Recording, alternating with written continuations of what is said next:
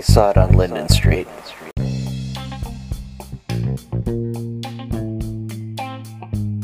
Hello, and welcome to I Saw It on Linden Street, the show dedicated to the joy of finding an appreciation in cult films, exploitation oddities, beloved classics, and all points in between. I'm your host, Chris Roberts, inviting you to join us here at the Linden Street Cinema Experience Theater as we once again dig up a fun cinematic relic from the past. If you're new to the show, thank you for joining us. This isn't your standard film review, but rather it's a synopsis of a film that we feel deserves to have another inspection, with some background thrown in on actors, maybe some facts on a director, and if I've done my job right, a half-amusing story or two. Fair be warned, while we don't cover all aspects of the plot, we do discuss endings and spoilers. So if you want to be surprised, please give the film a viewing before you listen to us. If you like us, and I would hope that you do, please recommend this podcast to a friend and give us a favorable review. September is upon us, and the promise of an autumnal pleasantness is hopefully going to visit us soon, which is perfect for our theme, Walk the Dinosaur, our covering of a batch of weird films that feature some of our favorite prehistoric beasts. This week, we feature that bizarre Rankin and Bass adventure film 1977's The Last Dinosaur. Join us!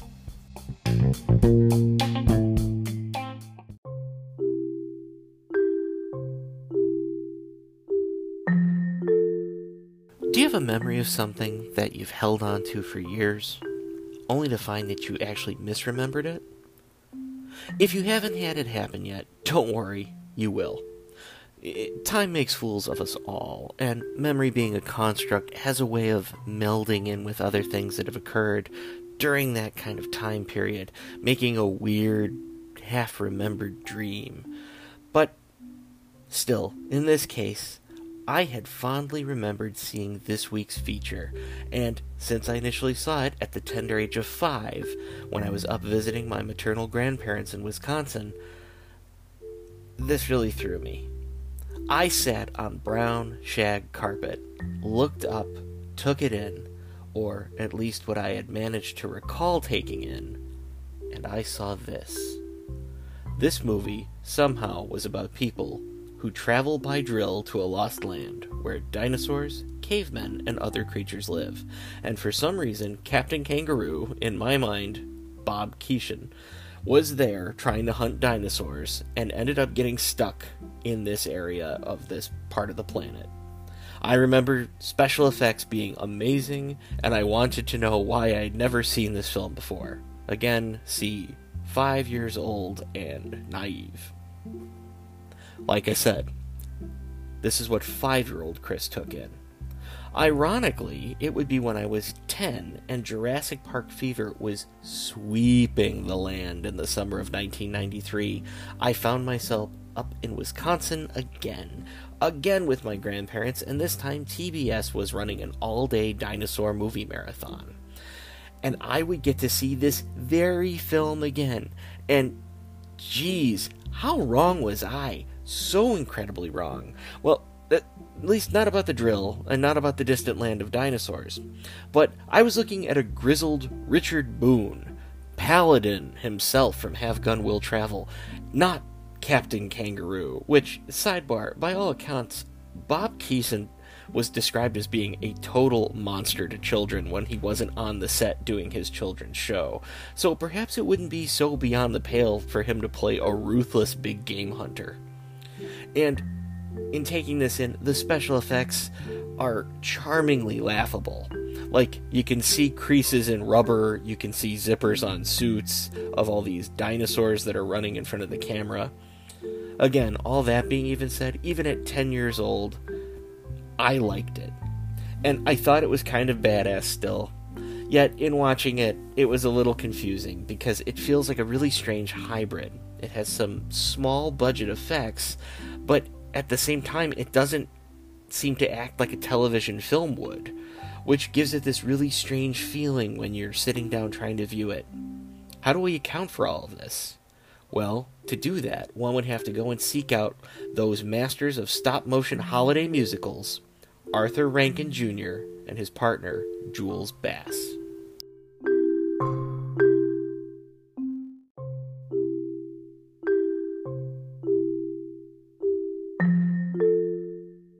Arthur Rankin Jr. and Jules Bass were the producers of some of the most cherished holiday stop-motion specials of all time, which included Rudolph the Red-Nosed Reindeer, Santa Claus is Coming to Town, The Year Without a Santa Claus, and Jack Frost, as well as some of the more iconic cartoon specials of the 1970s and 1980s, which included the animated adaptations of The Hobbit, The Return of the King, Flight of Dragons, and The Wind in the Willows. On the television front, they were the designers of Thundercats and its less successful cousin, Silverhawks. Rankin and Bass had deep ties to Japan, as the puppets that were designed for use in their stop-motion features were created by Japanese artists and animated there to save on production cost.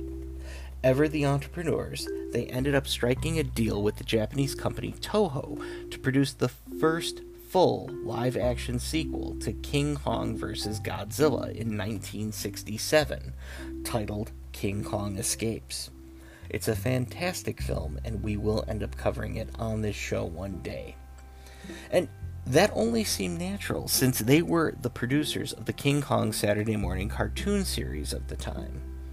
The film itself was not well received in the States, but it did all right in the international market.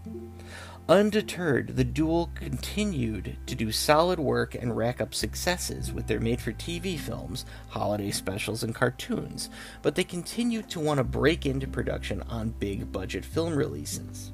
A couple of years down the line, and they ended up partnering up with Subaraya Productions, whose big claim to fame at the time was the Ultra series. And I say the Ultra series as in Ultraman.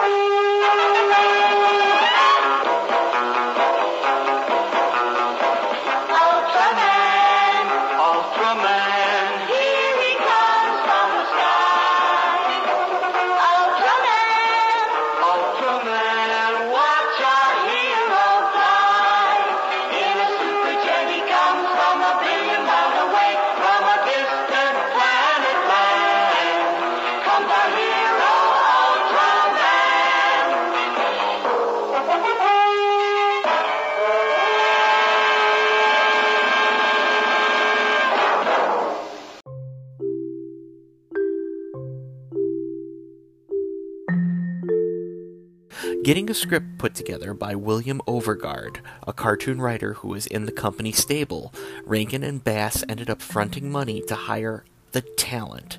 They secured Richard Boone, Joan Van Ark, Stephen Keats, and Luther Rackley, and they left it up to Subaraya Productions to take care of all of the special effects on the production itself. East met West, the film was shot, but in the end, it was the Americans who were sold on the fact that they were making this big-budget feature, and instead they found themselves in a struggling B-film made on the cheap by a second-rate producer of kaiju. Don't get me wrong, I'm still on board. But it would also explain why all of the cave people in the picture were Japanese, and in stark contrast to all the white invaders. In the end, Toho ended up stepping in with distribution to complete the film, which could also be why the Tyrannosaurus Rex's roar was just a weird clipped version of Godzilla's iconic cry.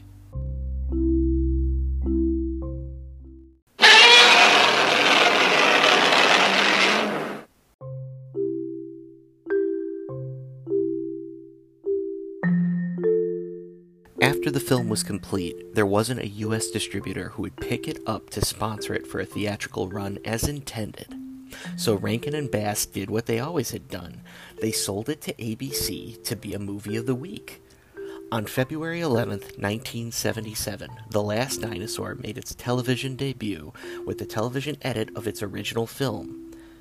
Internationally, it ended up being picked up by Cinema International Corporation, and it got a theatrical run.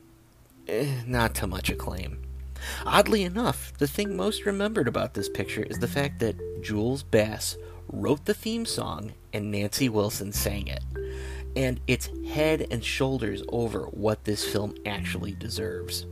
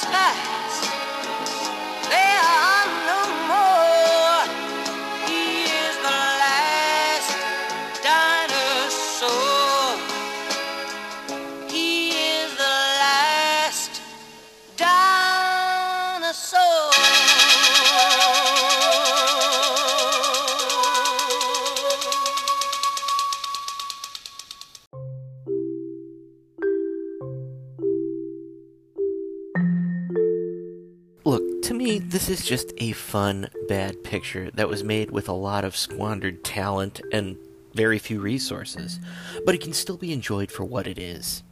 On a happy note, you've now heard me jaw-jack enough about this subject. How about we just get to the trailer? We've been using a manned laser drill. This is a model of one here. Polar Boar. Polar Boar 5, on a routine mission, disappeared off the monitor. There were 5 men on that expedition. There was 1 survivor. The heat outside was terrific, but in the distance we could see ice cliffs. Then I noticed something moving above the trees in the haze, an enormous animal. I shouted and I waved, but they didn't see it until it was too late, and then they were gone. They were eaten. By what, Mr. Thrust? As far as we know, it was Tyrannosaurus Rex, the largest carnivore that ever lived. The king of the dinosaurs.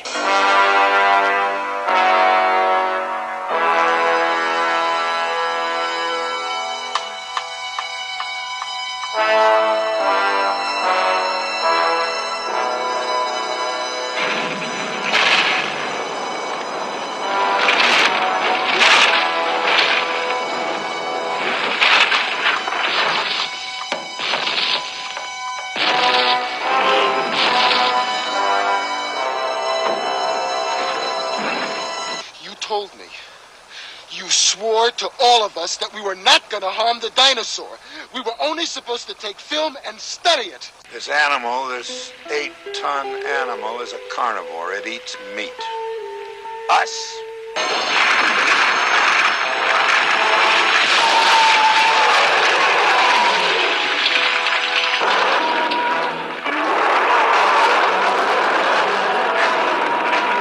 First, we get the dinosaur. Then we talk about leaving.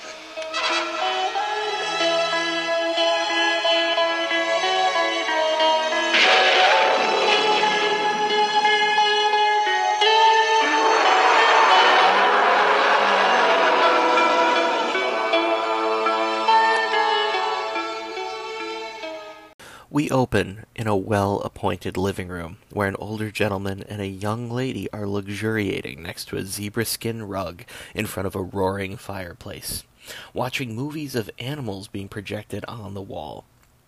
He is Maston Thrust, Richard Boone, who is sporting a porn star's name and a mustache that should be criminal, CEO of Thrust Incorporated.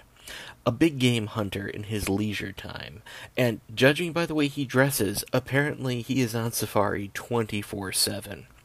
Thrust ends up bidding farewell to his lady companion, as he explains he has to get ready for when they land in Japan, and takes his leave. And that's when you realize all this is taking place in some sort of ultra-posh 747, of course owned by Thrust, which makes one wonder, where is the smoke actually going from that fireplace? Would the entire plane be filled at that point? Our lady companion gets up and decides to look through the family scrapbook of Mastons, while the credits roll and the theme song blares. All of this is super unnecessary, but it's really trying hard to give us a bunch of exposition on how wealthy he is, how much he likes to hunt. But it's rather hilarious because this woman is going through all of this crazy pantomime as to how funny or cute the photos are, and there's a lot of black and white images of angry-looking men cleaning guns, and it'll just have an arrow pointing to it that says, Dad. Full out, not pulling any punches. One thinks that this was her one big break, and she went for it. Either way, the plane lands, and Maston, being the gentleman that he is, he explains to her that it's really been nice knowing her, and he values his time with her, and as a token of his appreciation, he gives her a 24-karat bullet. Or, at least, gold that's been molded to look like a NATO 7.62 round. Understandably, she's pissed. Sorry, sugar. End of the line. I've got some other business to take care of. Beg your pardon? Here's a ticket back to wherever that was that I found you. Portland. Portland? A token of my appreciation. Oh. What's this? That's a solid gold bullet. What am I supposed to do with this? I can't wear this. Well, if times get really tough, you can bite on it. Excuse me. Hey, I get it. She's now a stranger in a strange country where she doesn't speak the language. She needs to get back to the United States, which is at least going to be, what, a 17-hour or so flight? Because, you know, all those gold bullet exchanges that dot the street corners of major metropolitan areas are available to her as well. I think this is just here to reasonably cement our opinion that Maston is just a shitheel. But we need to move on and get to the meat of our story. You see, Thrust Incorporated had sent an experimental manned laser drill known as a polar borer to drill for oil underneath the ice caps, I'm assuming the North Pole, when the borer ended up breaking through the side of an active volcano where it discovered an uncharted valley nestled in the iced walls. Of course, that's been heated to tropical levels by the mountain. While geologist Chuck Wade, that would be our man Stephen Keats, went out to take samples, a Tyrannosaurus Rex just happened to stop by and ate the entire rest of the crew, leaving only Mr. Wade to return and tell the tale. Maston holds a press conference and announces that they will be sending another team to the valley. Wade will be returning, of course, but they'll also bring in their top scientist, Dr. Kawamoto, with them.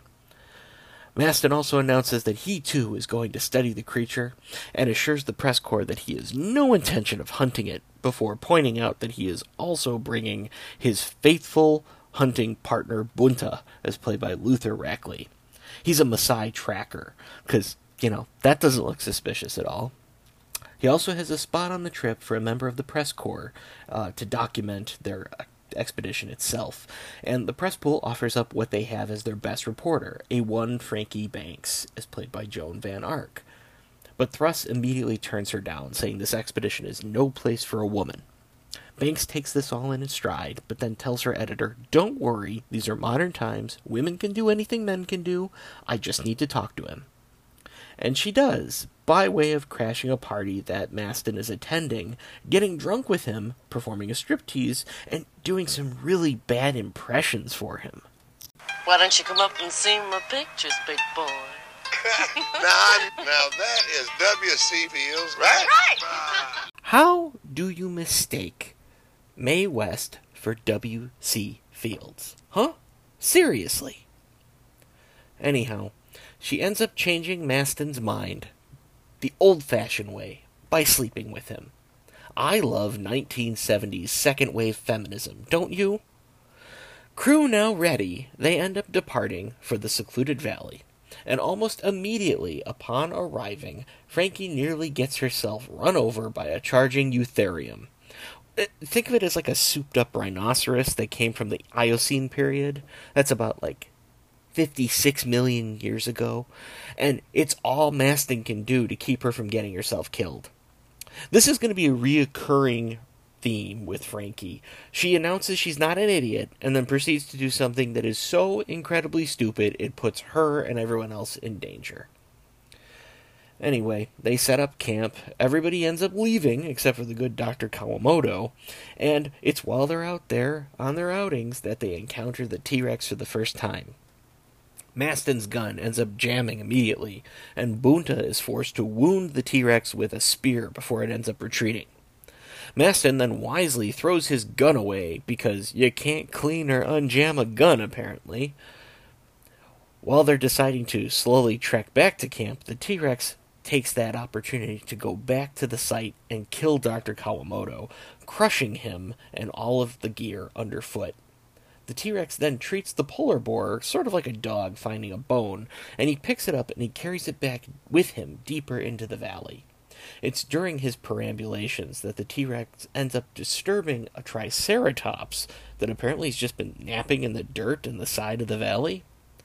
It ends up bursting out, and you have this extended dinosaur fight that concludes with one dead trike. I call this filler. The crew return back to what's left of camp, and after not seeing the borer, they assume it's now sunk into the lake, still because of the T-Rex, and they're now resigned to their fate of being there forever. Why? Oh, it's because Grandpappy Maston had this great contingency plan. No, they won't. I told them that if we weren't back in 5 days, if they didn't hear from us, under no conditions were they to risk one more man or one more life. So now, Thrust gets to live in the jungle and hunt dinosaurs full time. Fun. We then learn that months have gone by, and yet all these people are still relatively clean as far as their clothing goes, and oddly enough, nobody seems to need to shave. Local cavemen have been coming around and hassling the survivors, but they've been managing to scare them off with the use of a homemade crossbow. Eventually, a curious cave woman approaches them, and Frankie decides that there's just too much testosterone in that camp. So she befriends the primitive lady and names her Hazel. They do all kinds of fun girl stuff. They carry around purses, they wash their hair, which of course leads to yet another T-Rex encounter, where Hazel and our Frankie have to run to a cave for shelter. It's there that the T-Rex can't get to them, but this sets up the opportunity to pull some Three Stooges level hijinks on the dinosaur. You see, the boys managed to tie a vine rope around the T-Rex's tail and then attach it to a boulder to be rolled down the hill. All is done in full rubber glory. I personally feel Yakety Sax should have been playing as the dino is dragged away from the sheer weight of the rock rolling. And it's from this event that Maston gets the bright idea that they can kill the beast with a homemade catapult. While out hunting, Wade encounters the still intact borer, just relocated to a different part of the valley, and he's overjoyed that they now can all go home. But Maston will not hear of it until he himself has killed the beast. Wade tells him flat out, they have one shot at this. There's only enough battery life to get it started up once, and only once, so either Maston comes with them, or they have to leave the billionaire behind. Frankie begs Maston to come with them, but it's Maston's turn to tell her that she should really stay here. Maston? We have the polar borer launched. I want you to come back with us.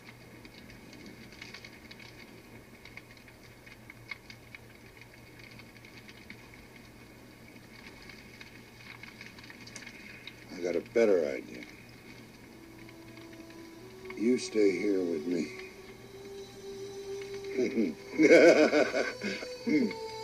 I like that idea. Adam and Eve. Now you tell me the truth.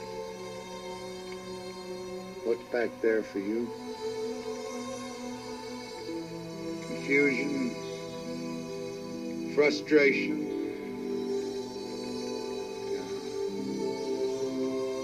Here's where life is.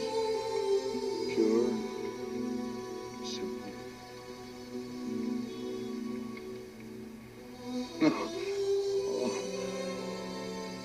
We can make love. And we could hunt. And what the hell else is there? Oh, it's a marvelous dream, but you're not here. You don't belong here. You come back with me now. And I'll gladly be your ear anywhere in the world. Oh, I believe you would. Crazy lady.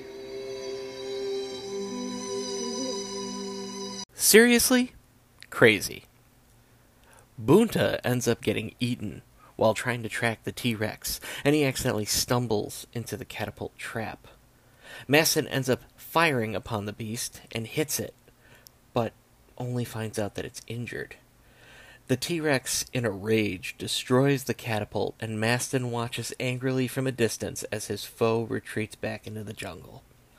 Frankie ends up trying one last time to tell him to forget the beast. And you've done all anyone could, and you were just magnificent. But please, let the dinosaur go. Let it be. It's the last one.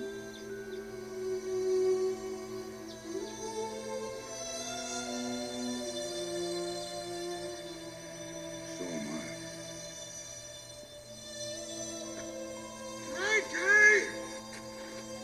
All right.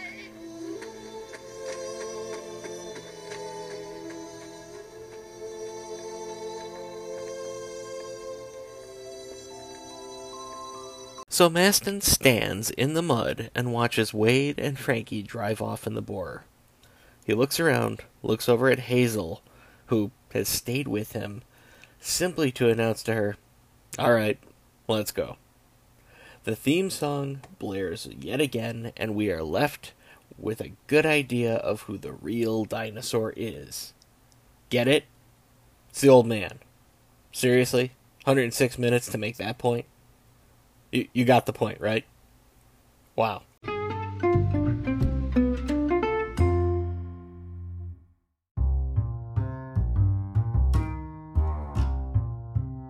So let's unpack this.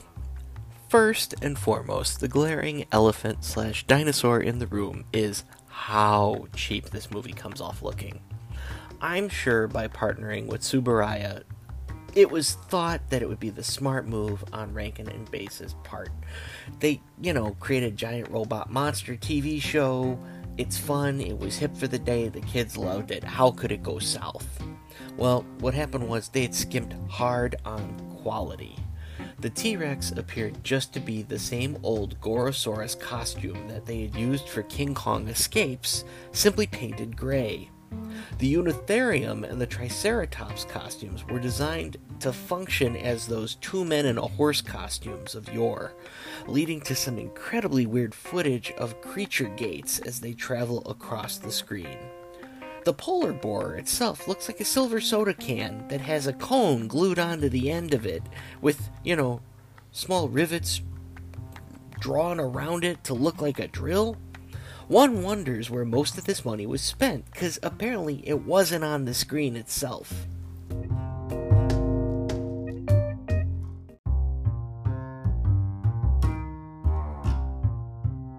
Then you have the acting. Oof. I gotta say, Joan Van Ark is the worst part of this film. Don't get me wrong, both Keats and Boone try to do what's best with this awful script that they're left with, but Van Ark is just consistently lousy throughout. And in spite of all this, the film still retains a certain goofy charm. It doesn't work as a film, but that's why I think it still entertains me as an adult. If one were to crack a beverage, sit down, and let yourself go, because honestly, if you gave any of this film itself serious consideration, you would start yelling at the screen. It's too violent and serious to be aimed at or enjoyed thoroughly by children, but the action itself is too slapstick and campy to be enjoyed by adults. Since it's ended up being a made-for-TV film, it never got a first-run critique, but the film now has tons of online reviews, and most take it for what it is. It's a fun, good, bad movie.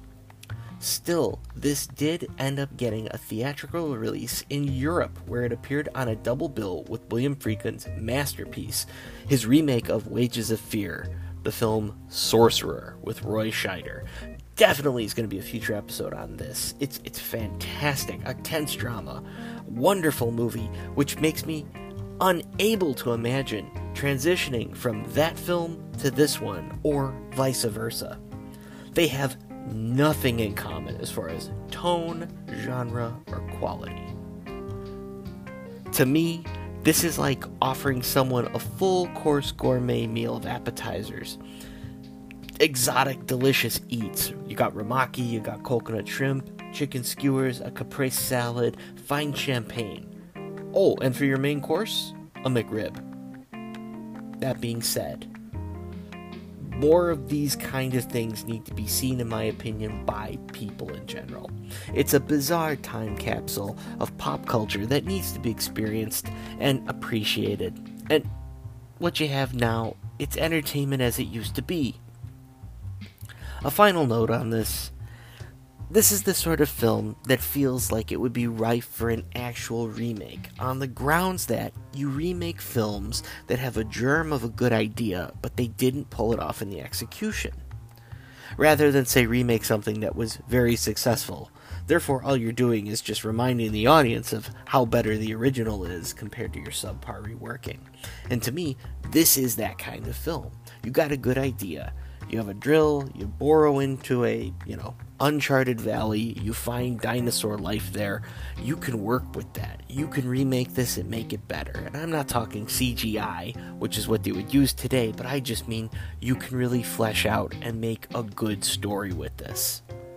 And at the end of the day, it would be a lot of fun.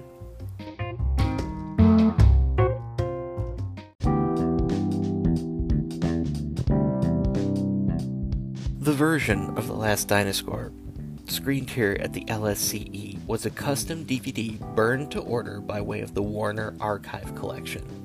No frills, no toots or whistles, but a clean copy of the movie print that they have on file. Such a disc can be printed and sent to you by way of Amazon for the steep price of $13.54, and well worth it for fans of Rankin and Bass, kaiju films, or dinosaur B films in general. Remember, folks, I don't get paid to recommend that you purchase things, but I do feel that physical media is an important thing to keep supporting, and by your continued patronage, studios will continue to release content to us, the viewing public. Besides, you want to have some rubber dino fight scenes, so get out there and get them. Besides, it's a lot of fun.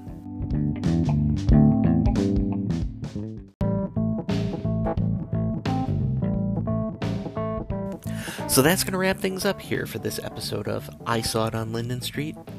Thank you for joining us. If you like us, please follow us on our Facebook page at the Linden Street Cinema Experience and recommend us to friends.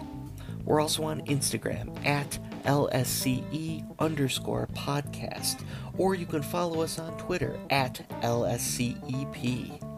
Please follow or subscribe to us at the podcast platform of your choice. If you're an Apple user, please, we would greatly appreciate a 5-star and a review from you. If you'd like to get in touch with us, make a comment, ask a question, or send us wonderful things, email us at lindenstreetcinemaexperience@gmail.com, or send us an audio message by way of Anchor, a free and easy app to use. So until next time, please take care, and remember, life's too short not to live in the past. Take it easy out there, everybody.